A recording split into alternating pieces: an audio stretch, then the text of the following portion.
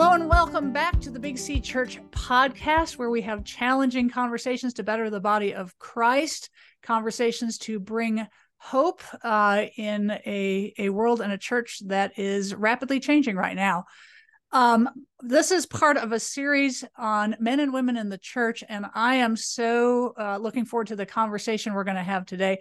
With me is Scott Douglas, and I'll read what he said about his bio and how to introduce him, which says a little bit about it, and then I'm also going to say why I asked you to be on this. So how would you like to introduce? Follower of Jesus, husband to Carrie, dad to Sam and Grayson, Louisville fan, and he's wearing a Louisville Cardinals shirt, lead pastor at FBC Fairview Heights, Illinois, and eater of toasted ravioli. Toasted ravioli is very good. It is very good. We have fallen in love with the St. Louis food scene. Cool. And how can you not? It's cheese, pizza, and butter. There you go. Awesome. I'm a Midwest gal, so that's like, I know no other. That's how exactly. Yeah. But so Scott and I were actually in the same doctoral program in Louisville at the Southern Baptist Theological Seminary. You gotta say the V. Yeah. His in the Ville, and his wife, who was not his wife at the time, she was ahead of me, and Scott was behind that. I remember playing basketball with you, Scott, in those evenings, working off a long day of class, and so we've known each other for 12, 13 years now at least. But and why I want to have this conversation with you is, and I told you this just before we hit record, that you have proved yourself to be a true and trusted brother in Christ, and not just in the Baptist brother way, like we've had messaging on Twitter or texting or whatever, and I just love your heart, and you and Carrie and your growing, your family as they're growing up. So I just trust that we can have a very open and honest conversation and continue to love each other in that process. Yeah. And that's why I'm here too, is I've enjoyed kind of watching your journey from afar, and just, I've always found you to be someone who is, just like James says, quick to listen, and humble in your approach. So I've appreciated our friendship. And yeah, it's hard to believe we were playing basketball in the rec center 13 years ago. Yeah. It's been a while now. And I look back. Well, so let's, men and women of the church, I told you, I want to start let's start with some loaded terms and some definitions. So, egalitarian, complementarian, right? And you and we'll go a little bit in a little while. We'll talk about like your denominational concepts, because you are still at this time serving in a Southern Baptist church. Yeah. And as we record this, it's not long after the annual convention, which you were there as were you official messenger, but you were there. Yes. Where they voted to disfellowship Rick Warren's church and several others. So this is like this hot topic, and we were at the same institution.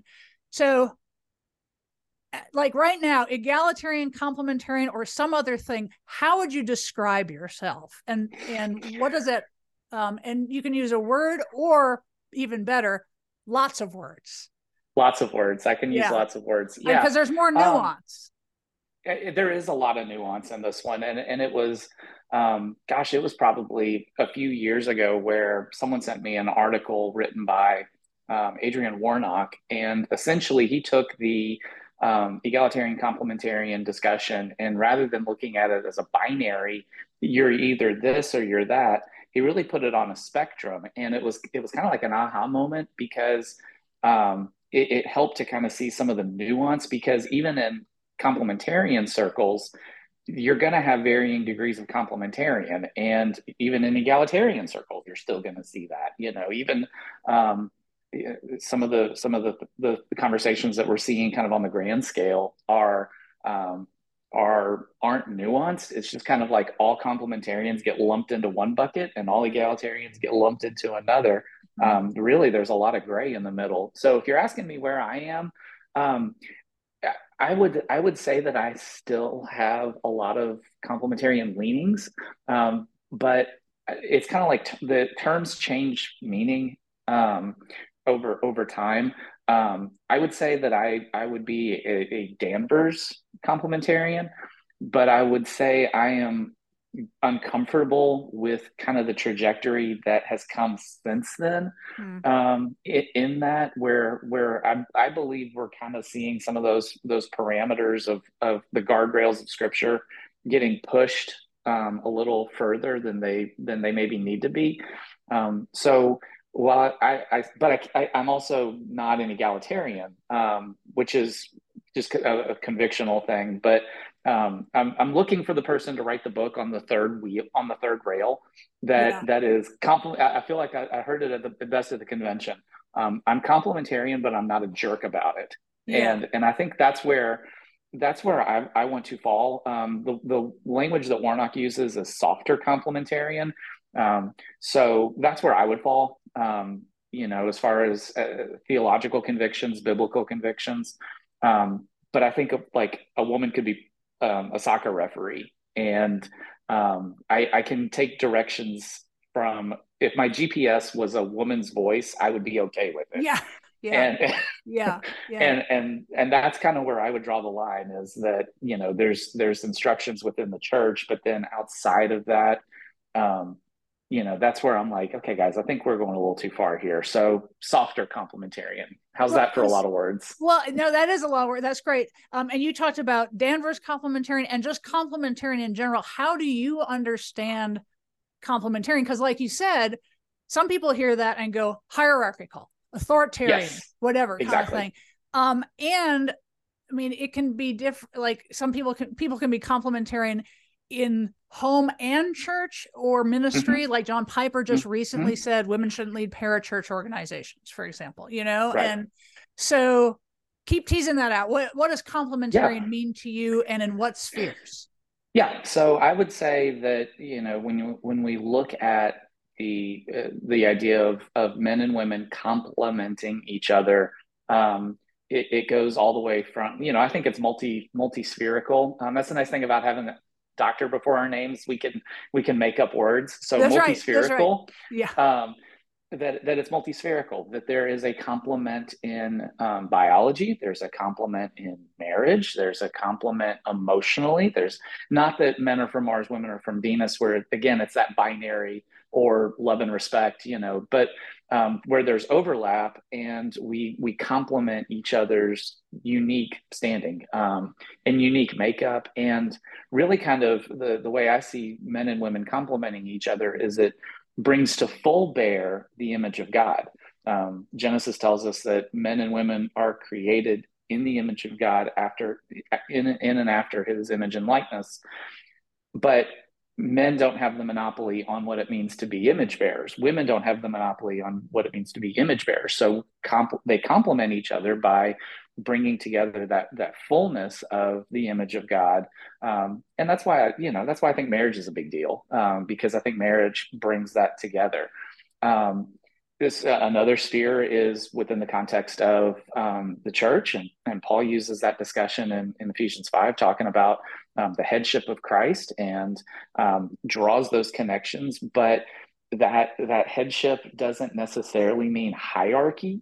And I think that's where at least my pushback on kind of the trajectory of complementarian is, that we're taking something that is supposed to fill, and we're trying to rank order it. Yeah. And you're seeing that with kind of the eternal functional subordination discussions.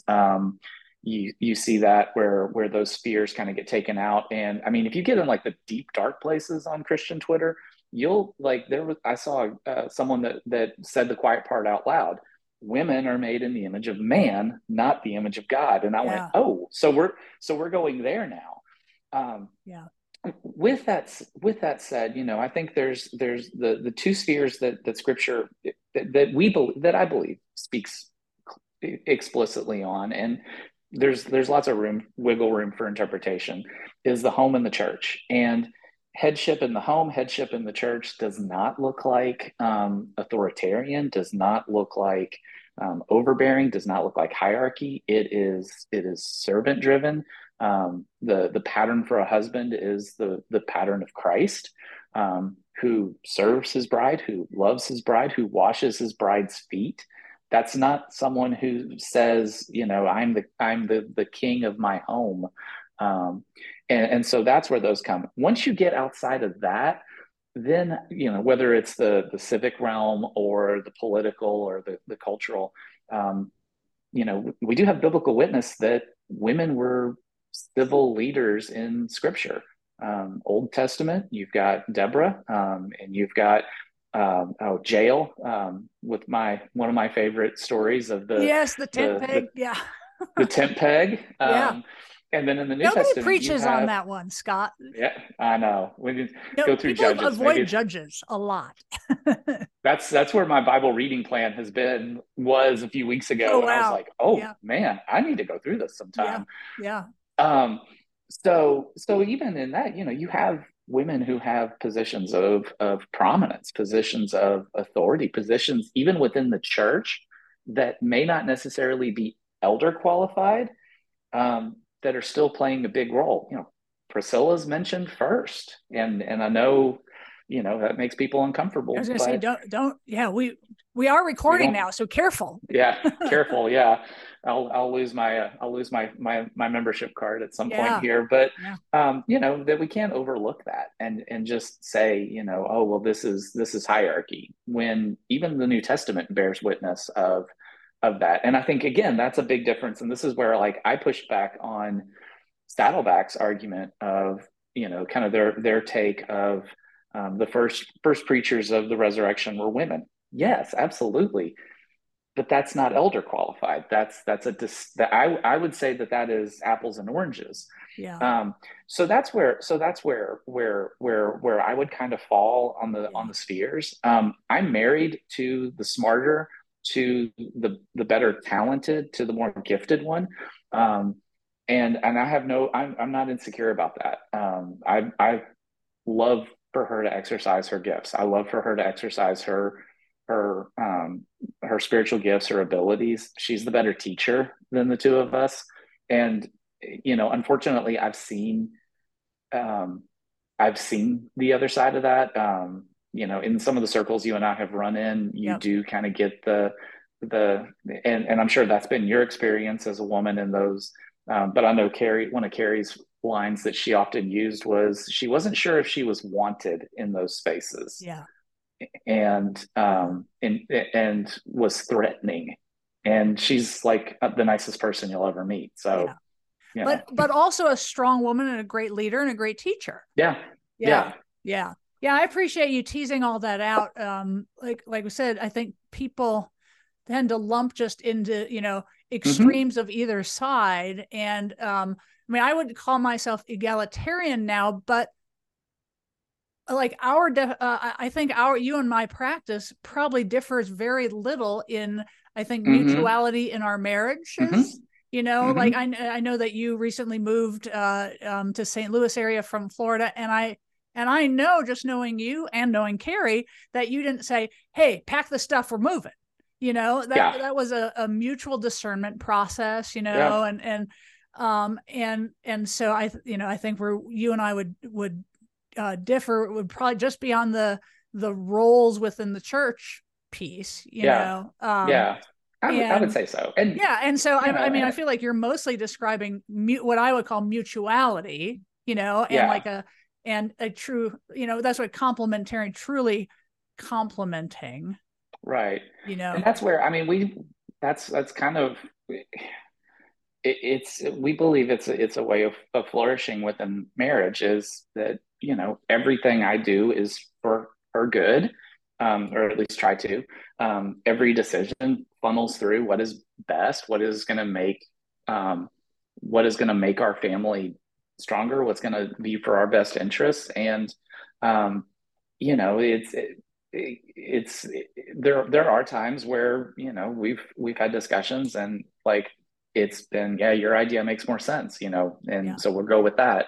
Um, but we I don't think it's in contrast with, Ephesians 5 at all, to have that mutuality. You're one flesh. Like, Yeah. that's where I don't understand some of some of and again, it's like you said, it's not either extreme, but like on the other side of the guardrails of, pack your bags, woman, we're going overseas. Yeah. Okay, well, time out, Yeah. Yeah. where does wisdom reign in this? Yeah. Yeah. Yeah. You talked about Carrie's experience at our, where we were at a doctoral program. And I, I think I've told you this. I joke that I like to thank, and I can say this on record because they won't really claim me. I like to thank the Southern Baptist Theological Seminary for turning me into a full-blown Arminian egalitarian.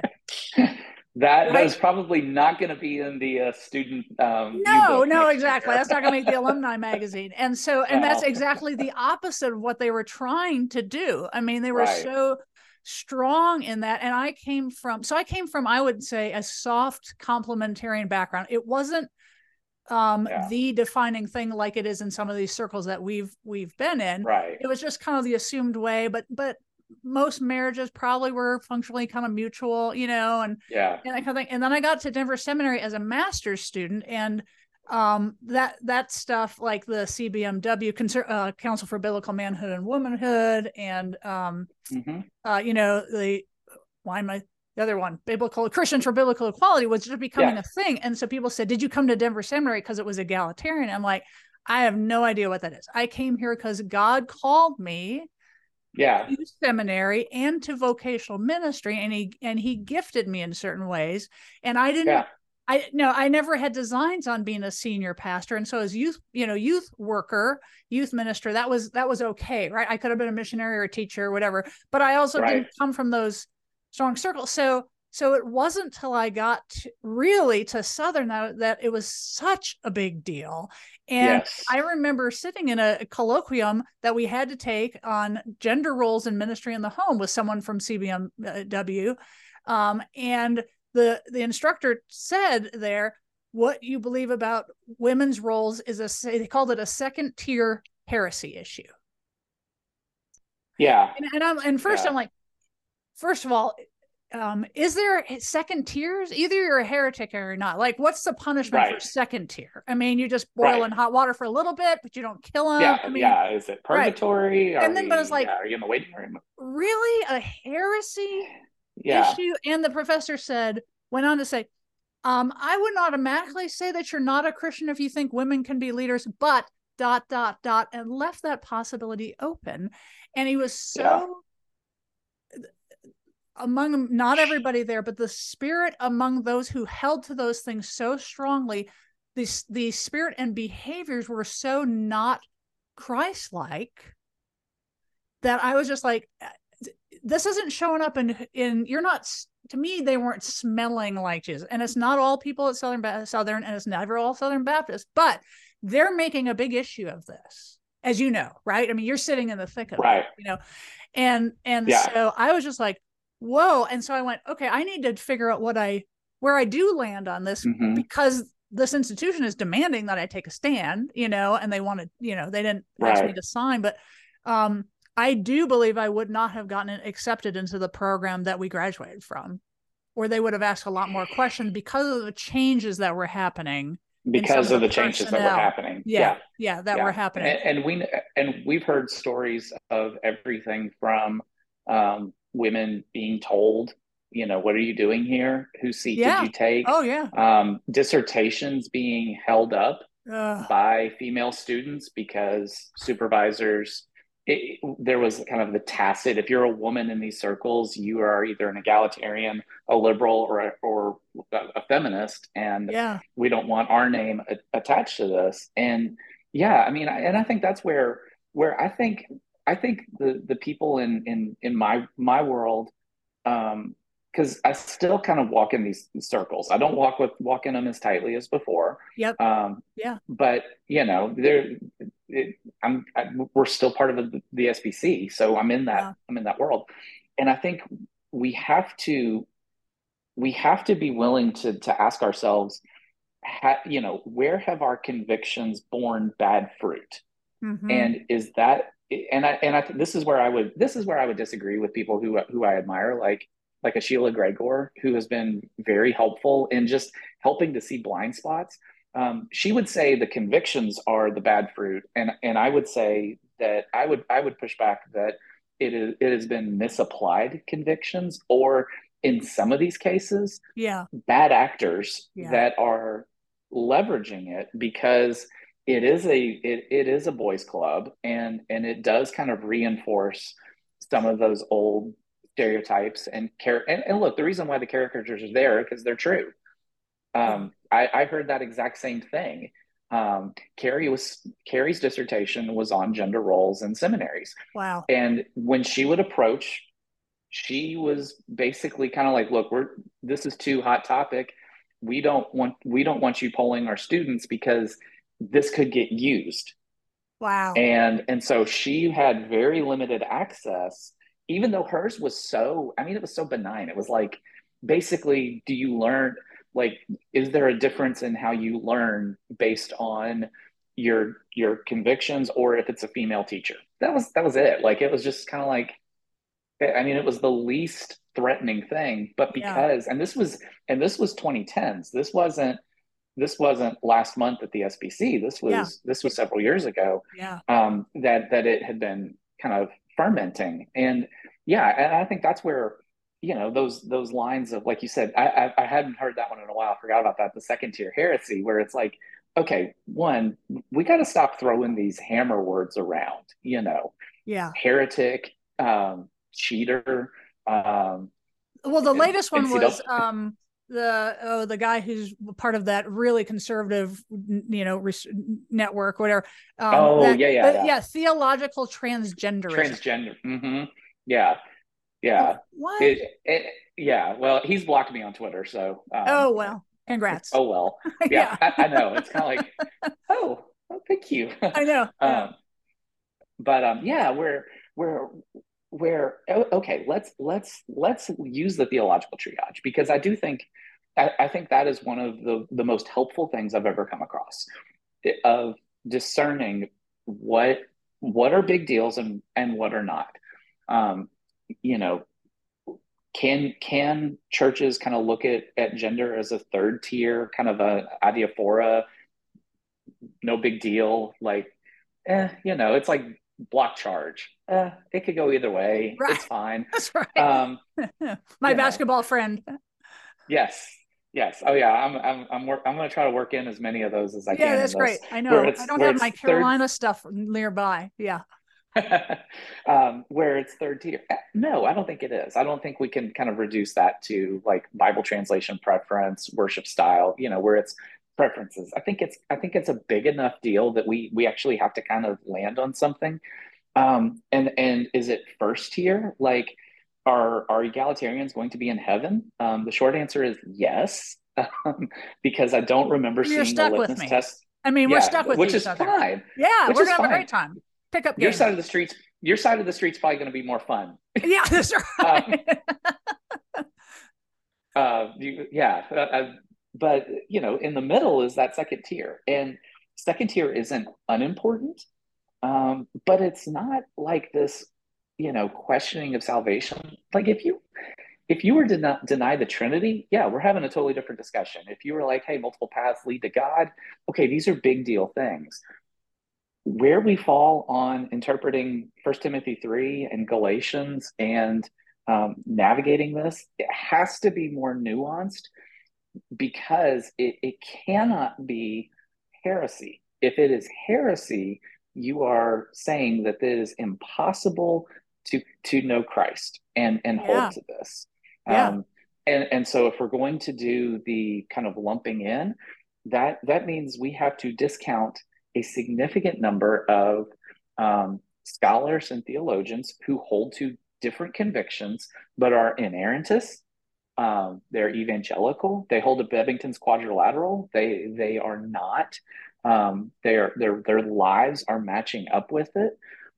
They just happen to fall on this, and it's kind of one of the things that I rolled my eyes a lot in New Orleans. But one of the things I rolled my eyes at a lot was that egalitarianism is the slippery slope to liberalism. Yeah. And okay, yes, you do see a lot of mainline churches that would probably not be able to sign off on the Baptist Faith and Message.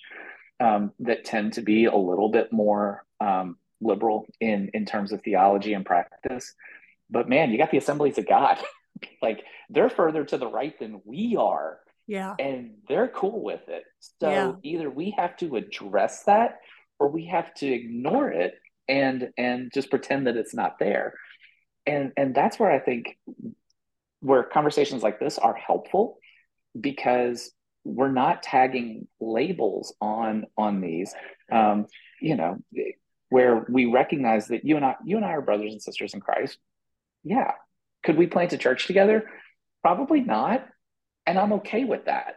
Yeah. Could we, if there was an evangelistic crusade in in St. Louis and you were in town and you were a counselor for it, yeah, like I would have no problems like saying go talk to Angie. I would have no problems in any number of things. There's some just convictional things that are important, but they're not essential. And I think that's where this has to get where at least my side just has to be honest with its terminology. Yeah. Yeah. That's right. Yeah. I would miss you at the church I planted. Yeah. um, yeah, I'm at a church right now that's co-pastored by a husband and wife, and it's just been so beautiful to watch for me. Yeah. Yeah. Because like Carrie, her experience in seminary and those circles was, like, well, I had similar experiences. Just people didn't know what to do with me, and so they told me Mm-hmm. that I was fundamentally flawed Yes. for Yeah. being a woman who has I mean, God clearly called me into Mm-hmm. vocational ministry. Now, it wasn't the Mm-hmm. pastorate or a particular role, and gifted Mm-hmm. me in certain ways. And I felt like the Spirit, after me trying to be somebody else for so long, Mm-hmm. God said, "What are you doing?" Mm-hmm. And so what I think is that I agree with you. This is not a salvific issue. That's why it Yeah. concerns me that it's part of the Baptist faith and message. It's just like, and Right. that's where, like, part of Rick Warren's thing saying Baptists have agreed to disagree about things. Is this confessional status? Mm-hmm. Kind of thing. Is it Mm-hmm. important? Yes. Is it Mm-hmm. confessional? Okay, Mm-hmm. kind of thing. And but I think I believe the reality of our God-given calling. I don't see in Scripture any difference in God calling individually or gifting by gender. I Mm-hmm. do Mm-hmm. see the case, or why people can make a case for the exercise of that in certain Mm-hmm. spheres. Mm-hmm. But Mm-hmm. I just say our God-given calling is lived out in the reality of human systems. Yeah.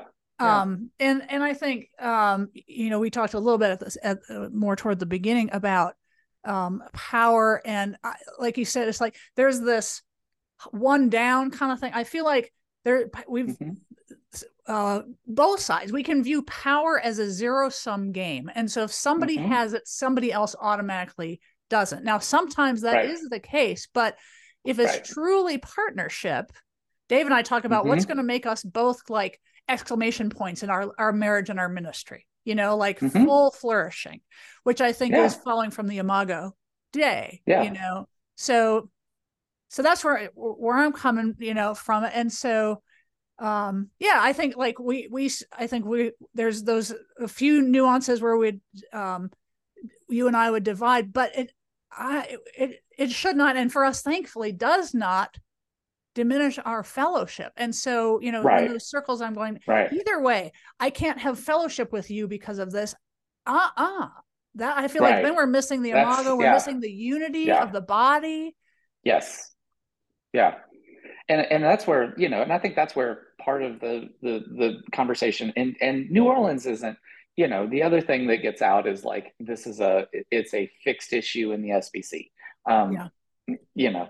Unfortunately, page 2 of the news story is where you talk about how slow the machinations are in the convention and Right. how this doesn't necessarily lock everything in Yeah. um, automatically. And Yeah. the one of the things that I think is helpful is that distinction between fellowship and cooperation. or fellowship and partnership.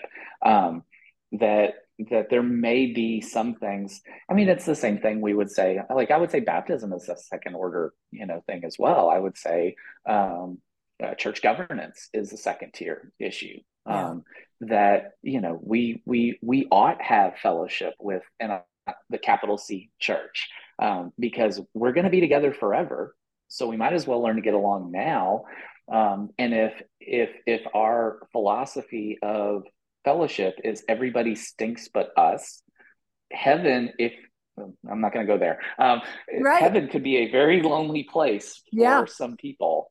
And it's going to be very surprising to them. Yeah. But I think that's the extravagance of grace, is that God doesn't, and I've encouraged people who feel this sense of divine call, and it may not fit where our churches may be comfortable. But I can also, I've done this with weddings and with people that have different perspectives on some maybe cultural, social issues that our church holds to, and I've encouraged them, said, you know, this is one of those things where I, rather than argue with you, if you are convicted of this, there are places where you can exercise those gifts Yeah. and flourish as you see, as your conscience is comfortable, which is, that's one of our Baptist distinctives, is soul Yeah. freedom. And so yeah, I mean, I think there's some nuances, and what it feels like, because, and social media just amplifies this, For is sure. that we don't talk with, we talk at, we don't Or um past. We don't even see the or person at past, all yeah. sometimes, it's just, Yeah, yeah. it's a thing. It's not a you. It's an it Yeah. that we're dealing with. And and that's where like I was grateful that at least the atmosphere in the room on those votes um were, you know overwhelmingly, yes, in line with these stated convictions, kind of the guiding ethos of the convention. But at the same time, it was with the recognition that these are still brothers and sisters in Christ. It's just that this is outside of um, where we feel. Look, our church is using getting ready to start divorce care. Guess where that came from? That's from Saddleback. Yeah. Um, we Yeah. are we are happily using it. I did not throw away my copy of Purpose Driven Life. Yeah. Um, What about Beth Moore? our Do you still have Beth Moore in your house? It's like, yeah, I mean, I still follow her on Twitter. So, yeah. Yeah. and I think that's where we have to recognize that just because someone may be outside of these partner this level of partnership, it doesn't discount their salvation, their testimony, their convictions. It's just, this is some, where it becomes problematic is, rather than seeing it as kind of like a new community, or a neighbor, where we look at them as an enemy or a combatant, and Yeah. we either chase them out, we shoot them out, or we guard against them. Um, Yeah. Anyone who thinks that the Southern Baptist Convention is drifting liberal has either, one, not been paying attention, or two, has no idea what an actual theological liberal looks like. Yeah. Uh, Yeah. Yeah. Yeah. so Exactly. that's just to sell books and get your conferences and your documentaries published. That's, it's a grift. Yeah. So Yeah. You and I were what led to this invitation was actually, during the annual convention in New Orleans, and you were tweeting, and I was watching that, and then we started DMing on Twitter, and you said you were wondering whether, and I don't remember the exact words, so you can correct me, but but you probably have it there. You're like wondering, in light of some of the really polarized conversations and the really strident, it's like wondering if you can be complementarian and not have all the, like, do you have it in front of you? Are you looking it up?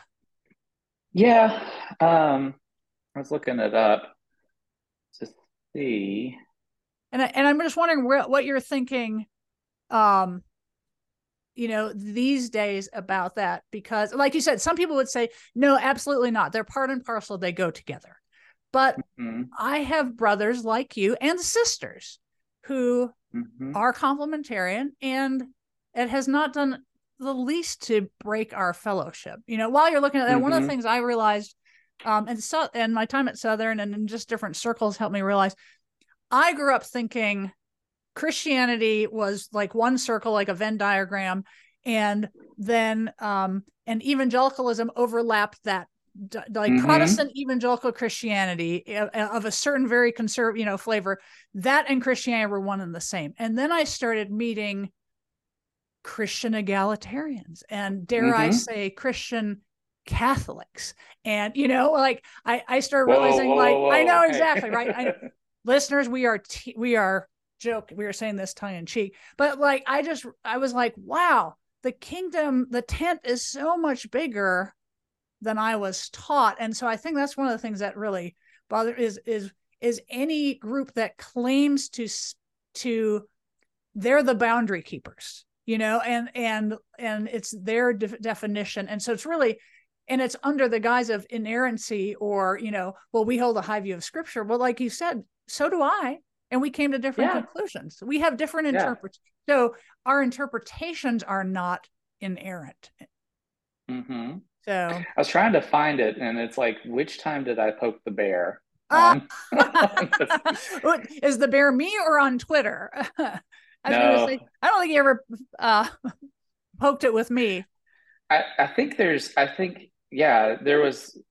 I'm trying to remember if it was where I was talking about just the 30-year fighting in the convention. That's one of the things I've lamented, and the other is, are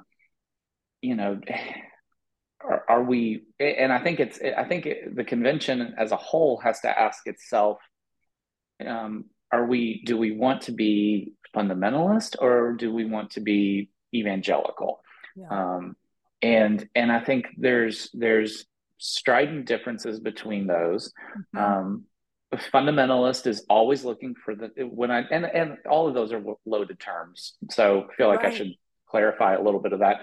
A fundamentalist is always looking for who is next to be excluded, who does not fit. And one of the lines that I heard couple of years ago at the SBC was, in the auditorium or somewhere, was, well, when you do a big enough tent, you're going to end up with some clowns. And but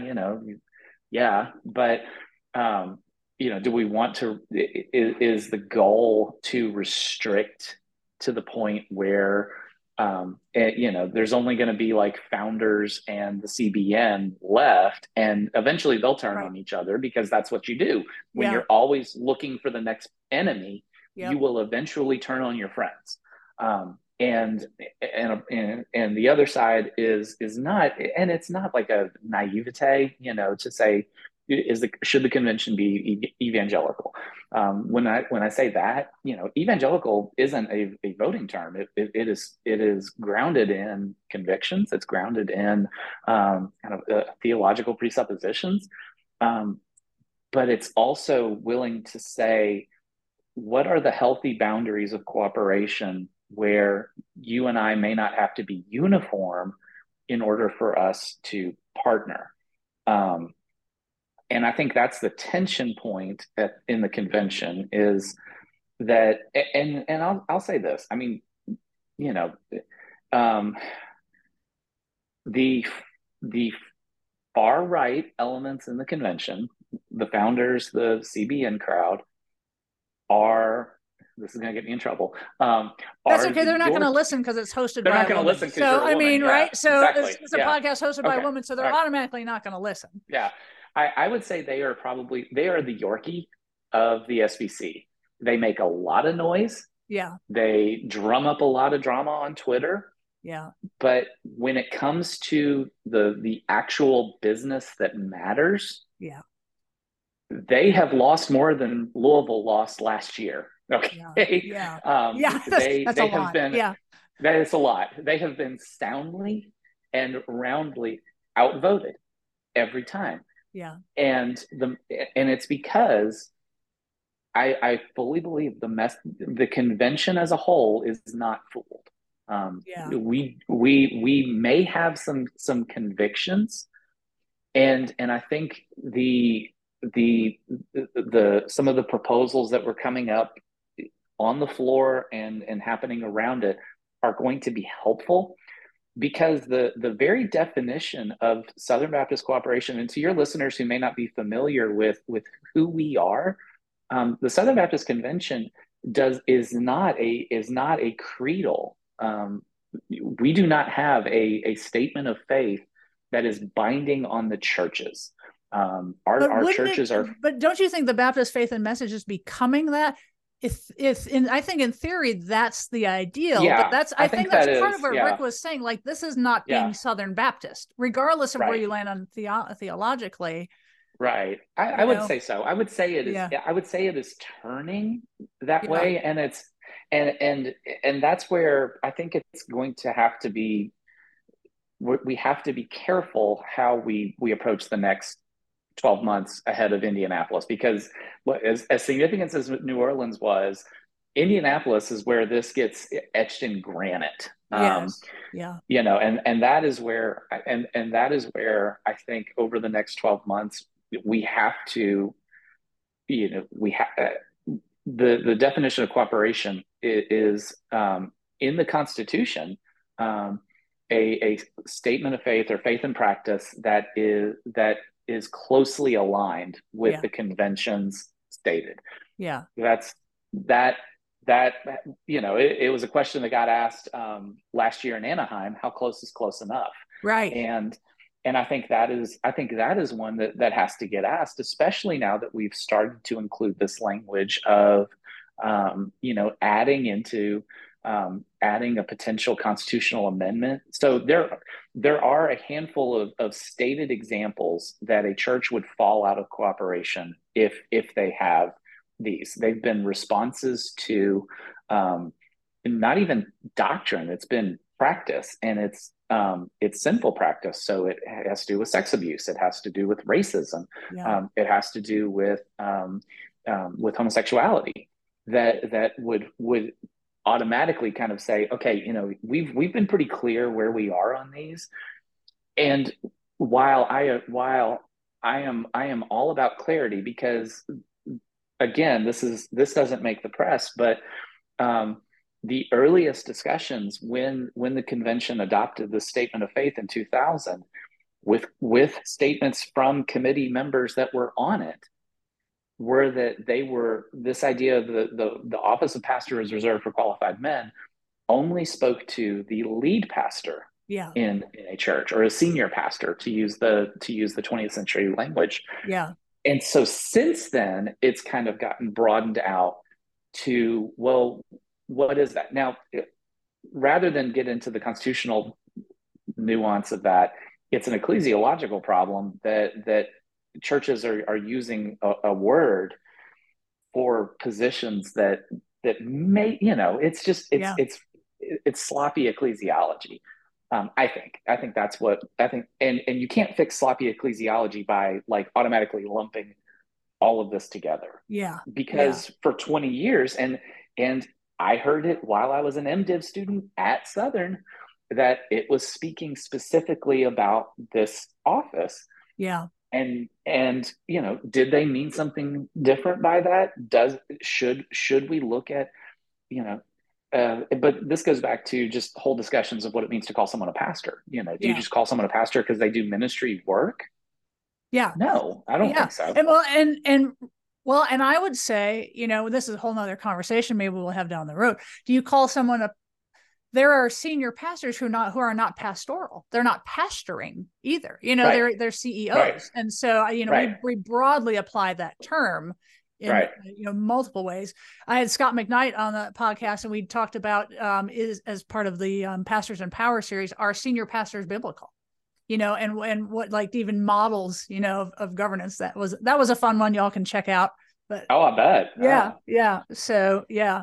Well, you were in, one of the things I saw on social media, there was a lot coming out of New Orleans, right? From all over the place, right? And so one of the things I was seeing was, first of all, this whole thing about are they going to oust Saddleback and why and who, and all that stuff. And then the other couple churches that were in that vote as well. And, or that package of things. And then then I started talking about the sexual abuse stuff. And it was like, what I was hearing or people were reporting was, oh, the Southern Baptists are more concerned about kicking out women than about sex abusers. You were in the room where it happened. What's your sense of general Baptistness around that statement? Is that even remotely accurate? Or is it, again, there's a few who are leading things and they're giving it a bad name? I would say it is not accurate to say that we were more concerned about, ousting Saddleback than addressing sex abuse. Yeah. I mean, I know you personally. I mean, it can't be we all, because you are even if you were the only one. Yeah. I know that you're not more concerned about kicking women out than right. sexual abuse. I think there's so the whole discussion of sex abuse in the SBC is that could be its whole own episode. Yeah.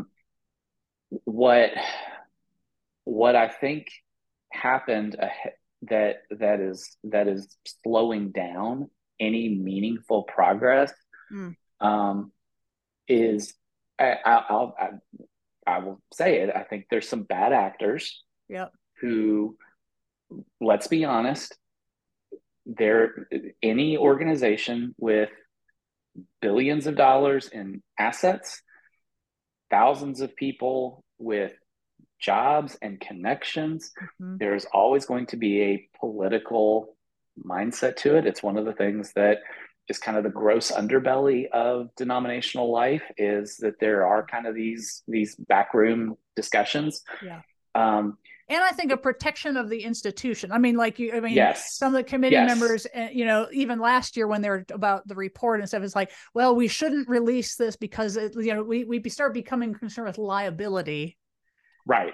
And it's not just the SBC. I know that. Yeah. Yeah. Oh yeah. And that's where the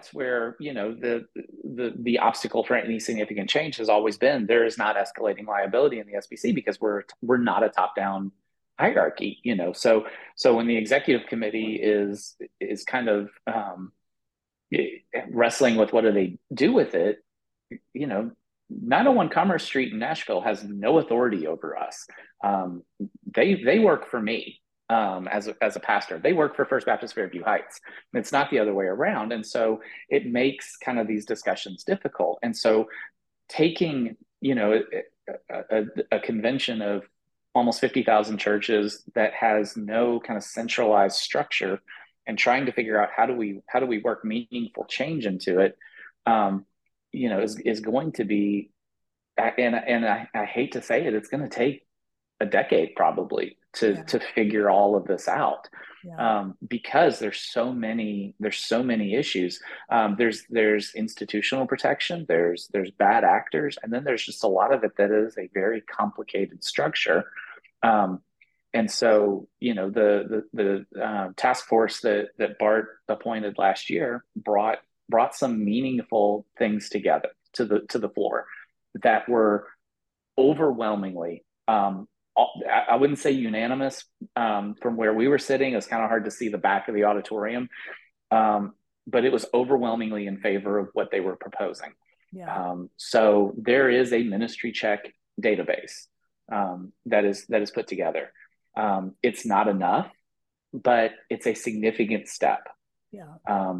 The hard thing is going to be that there is an intentional misinformation of what it means to be credibly accused.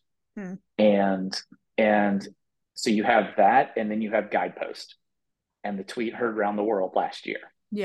That just automatically just lit, there's always something that just throws a grenade into the convention. And that was the grenade this year that, they, and I say this, if there was a unicorn if there was a Christian, um, biblically biblically centered, um, non all of those things that could handle this, yeah, go with that because they're going to understand not just the legal aspect, but the spiritual aspect of this. The problem is that doesn't exist, Yeah. and so in a fallen world, it's it's not a binary choice of do this or do nothing. It's we can't do nothing, and this isn't the dream. So let's take the best available option. And you know, it, guide like when they released their criterion, Guidepost was overwhelmingly the top one. It was like, okay, but given the climate, this is where it's okay to take the second place if it's close enough. Yeah. And for the sake of the task force, I wish they had taken the second option. I wish that they had brought something out because what that did was it changed the tenor of the convention from or the discussion of sex abuse from okay, let's work through this to kind of a culture warring mindset. And in the Yeah. culture war mindset, truth and reality are secondary to um, whatever aim you're trying to get, whatever win you're trying to score. And so Yeah. there was nothing fruitful that was going to come from that, unfortunately. Yeah. I just love talking to you. Just like I said, we can just talk honestly and go like there's just so much more nuance to it, and Mm-hmm. it will be Yeah, interesting to see. I mean, this is a denomination with a long history, not always a long great history, but a lot of I yeah, mean, it's like it's a sinful institution, like because it's made up of yeah. you know Yeah. Is there, what keeps me in it? It isn't the bad news. What keeps me in it is that it is we can still together do more. We're an independent church. We're yeah not obligated, but we choose to because we believe that this is the best way for us to yeah advance the gospel to the nations. And yeah along the way, yeah, there's a whole lot of messy stuff yeah that has to get sorted out. Um, I am confident that we will get it right. I think I heard it from. I'm trying to remember. I wish I could remember my sources on this one, but essentially the quote was Southern Baptists get it right usually after they've exhausted all other options. I love that. That's great. We um, try hard to not get it right, but eventually we find it. It finds us. Sometimes we cannot get out of our own way. Several years ago, there was a whole big thing about the Confederate flag Yeah. and taking a stand on it, and it took like 3 votes and a whole lot of other stuff to get that through. They got it right. Yeah. It took a while, but they did get it right. And I Yeah. think eventually we are going to not get the sex abuse stuff right because it, there's always going to be room for improvement. But in a few years, we are going to be further ahead. And we're seeing that, we're seeing that in a trajectory of leadership. We're seeing it in the trajectory of appointments. It is now kind of an unofficial litmus test that anyone that is appointed as an entity trustee is on board with meaningful reform. Yeah. That was unheard of 5 years ago. Yeah. For sure. It was And preserving and maintaining. it was preserving and maintaining. Yeah. And I think one of this is another conversation for another day, but what we are inheriting as the next generation stepping into leadership in the SBC is that we are inheriting a convention that rather than move forward, um, what made a practice of taking victory laps Yeah. and Mm. not progressing forward, but rather just kind of living in this lionized past. Yeah. And Yeah. that has shaped out in Yeah. past leadership, past decisions. That we're starting to see new wineskins or I'm sorry, new grape juice skins, That's and right. that is going to That's right. and that is going to take it's going to the whole conservative resurgence or takeover, depending on Yeah, where right. your Depending who you're listeners are talking to, coming right, from. right. Yeah. It was about a 20-year process to kind of take the convention where it is now. And if we're going to move kind of into a healthy ecclesiology, healthy convention um, in the future, it's going to take 20 years. Yeah. And right now we're on like year 4. I look So forward to, first of all, at my church plant, we're going to have real wine, Scott. So if you come visit, if you can conflict, if your conscience will allow, I'm just kidding. But we won't go into this, but there's these legendary stories of the back of the napkin, kind of the meeting where the conservative resurgence was planned, and stuff like that. And so I look forward to 20 years from now, what's going to be the story of the people who said, no, we're going to put this on a, yeah, return and this we're to a healthy path. yes, and I think we're starting, and this is the capital C church issue as well. Is I think we have lost our taste. I'm hoping we have lost our taste for celebrity in the church. I hope so This too, man. I hope so. I'm done with this whole Yeah. lauding and red carpeting Yeah. people. Yeah. Um, that has no place in the kingdom of Christ. Yeah. Um, Yeah. so Yeah. I think we're starting to see that. That's another one. It's going to take a while, Yeah. but I hope we get there. Yeah, for sure. Yeah.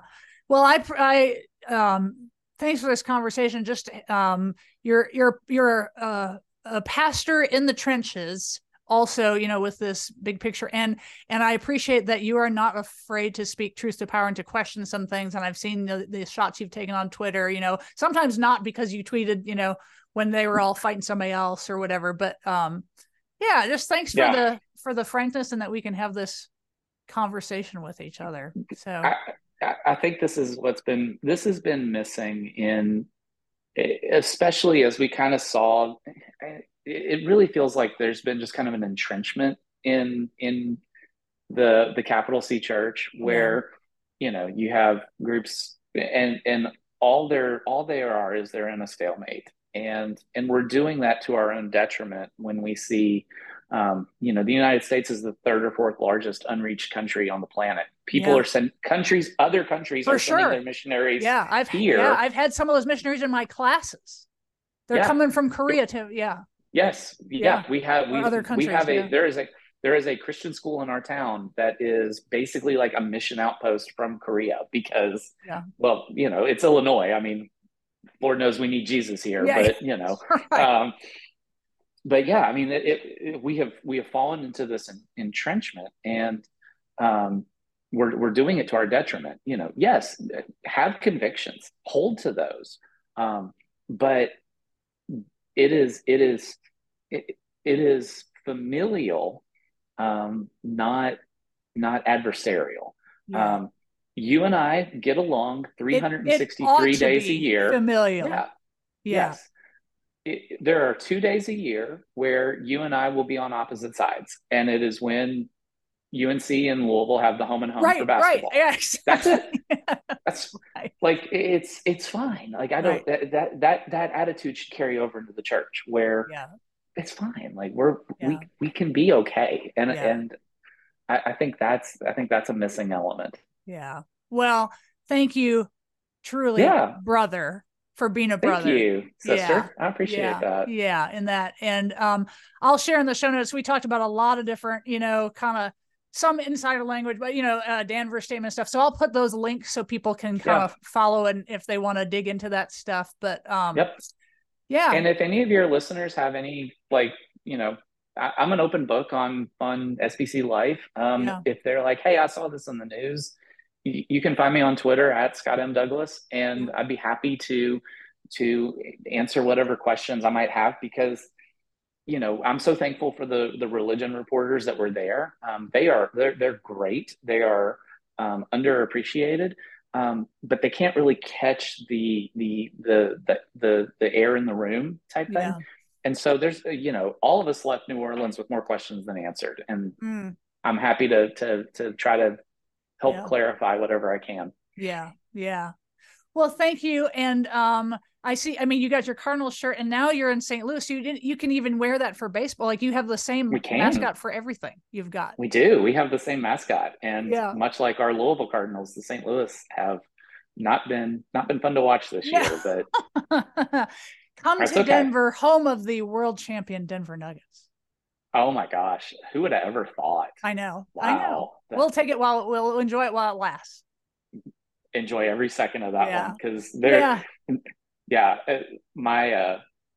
my kids are like fascinated with Jokic because they're like, how is he that good? Like Yeah. he does not look like he should be that No, he good. doesn't. No, not at all. Not at all. Yeah. Well, if you ever come out to Denver, or if I'm in the, in your part of the country, we just don't cross paths much. But I'm so glad we keep connected this way. So Absolutely. thank you thank so you, much. Ange. Yeah. Thank you.